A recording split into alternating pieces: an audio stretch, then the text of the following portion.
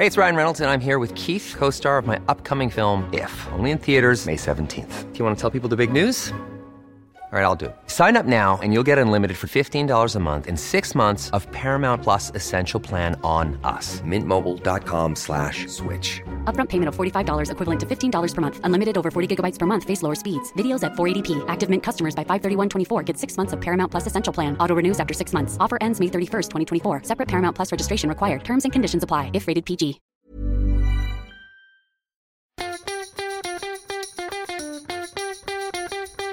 From Barangaroo Studios, the AusBiz COB is the key stuff you need to know about the day in business and finance. G'day and welcome to the COB for this Friday. Andrew joined by Carl. Carl, not a bad day on the markets. In fact, we've seen a bit of a comeback as far as the commodities are concerned. Yeah, I think thank you, China, for that lovely news overnight that it would be issuing, what was it, 200 billion US? 220 billion US, what, 1.5 trillion yuan? Yes, to raise funds for infrastructure spending, the latest salvo, I suppose, in the central government's bid to stimulate the economy. So we've seen a little bit of a rebound. Some of those global growth concerns alleviated. I think it's something that we have been speaking about with guests for a while, is that if the US does slow down, if the rest of the world does slow down, then China has to pick up the slack, and maybe this is a sign that may be the case. So good stuff, and the ASX 200 is surging today. Yeah, so we've seen that rebound in the materials space. Most up, certainly the iron ore producers up, BHP around 2%. Even the goldies coming back today, lithium as well, and the energy space also making a bit of a comeback too, with the price of oil having surged overnight. Once again, Carl, it's coming back to that demand versus supply. I guess it's we're trying to work out what's going on here, because initially we saw that sell-off and it was because the thought that demand was being crushed. Now it's back to traders thinking, well, actually, this is more a supply issue now, given what's going on with the issue in Ukraine and Russia. Yeah, the narrative changes every day. But again, that China story certainly gave the demand side outlook a little bit of a boost. Clearly, those supply side issues, at least from the guests that we keep talking to, aren't looking like they're going to go anywhere anytime soon. But I think, we talk about narratives all the time. Perhaps this is just a market grappling for the narrative, because clearly still the concern is inflation versus recession, and how do you position for one or the other? Yeah, in fact, we're going to get a good read, another read, I should say, more data coming to us from the States overnight with the non-farm payrolls number. Although, interestingly, speaking to a few guests out of the States this morning, they were saying, look, that we're not really so concerned about that now. The big number, of course, next week is going to be the latest read on inflation with the CPI. Yeah, well, I mean, when you consider that it's all about trying to define and price in expectations for Fed policy, will this jobs number do anything material to change the fact that we keep hearing they're going to go for another 75 and probably 50 the meeting after that? Perhaps not. So maybe it won't have an impact. Of course, there's always the chance that there might be some kind of wild hit or miss on wages or the total top line or the headline number for jobs there. But perhaps if something, if we get something roughly in line with expectations, it's not going to really change the fact that the Fed expectations for the Fed are for that 75 and 50 at the next two meetings. Yeah, so interesting to see how this plays out, whether investors still look for some sort of bottom, or maybe it's just one of those, we're seeing more movement just as far as, what goes on, the traditional bear market and how it reacts to this sort of news, which I guess consensus is really that volatility is going to continue at this point. So we're still looking for opportunities, of course, and to provide that for us today, we actually, on the call, our stock of the day, turned into actually being a Friday buy day when we had Luke Winchester from Merewether Capital and Claude Walker from A Rich Life, both nominating those stocks that they would buy right now. Luke nominating Smart Parking, and Claude, Cogstate. One that I did buy recently, I think last week, is a company called Cogstate, which I've talked about before. And, it's not a huge holding for me, but I do think it dropped to pretty attractive levels quite recently, and it hasn't come up too much either. Basically, look, the story here is this is a company that's profitable. It makes an EBIT profit. I think it's actually previously not had to pay tax, but however, should be some tax coming forward.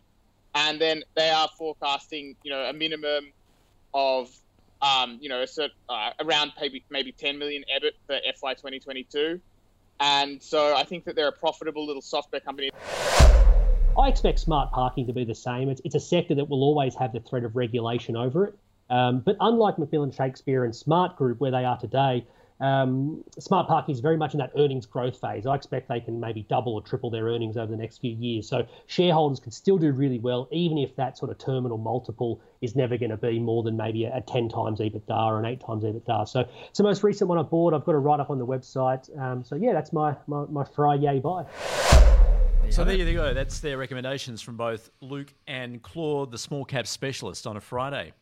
Kyle, what are you looking forward to next? Because I'm looking at the calendar. Next week is jam-packed. Yeah, well, I mean, we get continued Fed speak, I think, going into what's going to be a very interesting meeting at the end of July. So it's going to be challenging to go past anything that comes out of the mouth of a voting member of the FOMC. I know I said before that, clearly we're still locked in on that 75 and 50 for the next two meetings. But, what I think markets are really trying to price in right now is what's going to go on by the end of this year and the start of next, and, of course, the trajectory for US growth. So that, for me, is going to be pretty significant. But like you said, it's pretty jam-packed.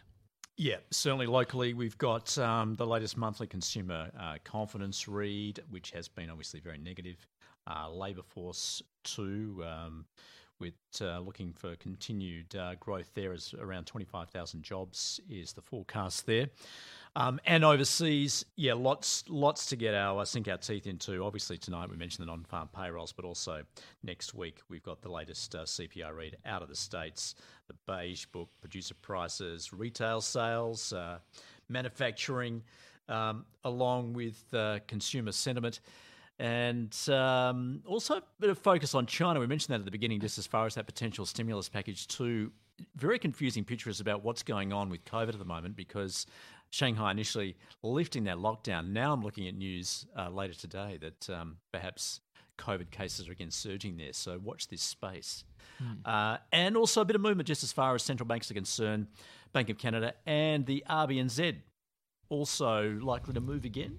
Yep. I think that's the consensus. And the other thing to throw in there too, you might have arrived at it eventually before I got there, but awfully close. In fact, we start to really get a number of US corporates beginning to kick things off for US earnings season, which will be fascinating as well. Comes around quickly, doesn't it? And of course, because we've been focusing on valuations now, it is all about the earnings, so that's going to be very telling. Yeah, going from that P to the E, as we keep talking absolutely. about. Right? The price has fallen, and where are the earnings going? Yeah, we're going to be starting with the big banks there, and we'll be all over that next week when that begins. Haven't mentioned the Aussie dollar also. Obviously, that fell to 2-year lows over the course of the week. How are you seeing that at the moment, Carl? Well, again, it's that China story we keep getting told. Interest rates, the interest rate narrative isn't doing particularly much, as we saw on Tuesday when rates were hiked and the move was slightly to the downside, but it wasn't. It was sort of passed fairly quickly.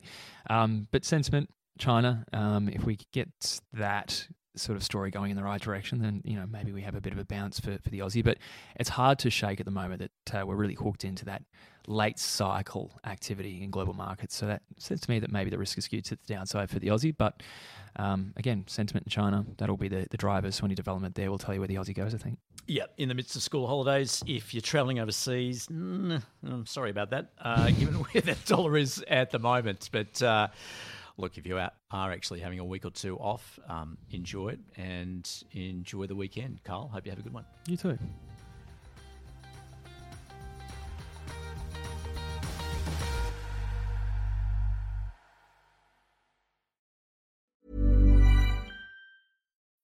When you need mealtime inspiration, it's worth shopping Kroger, where you'll find over 30,000 mouth-watering choices that excite your inner foodie. And no matter what tasty choice you make, you'll enjoy our everyday low prices, plus extra ways to save, like digital coupons worth over $600 each week. You can also save up to $1 off per gallon at the pump with fuel points. More savings and more inspiring flavors make shopping Kroger worth it every time. Kroger, fresh for everyone. Fuel restrictions apply.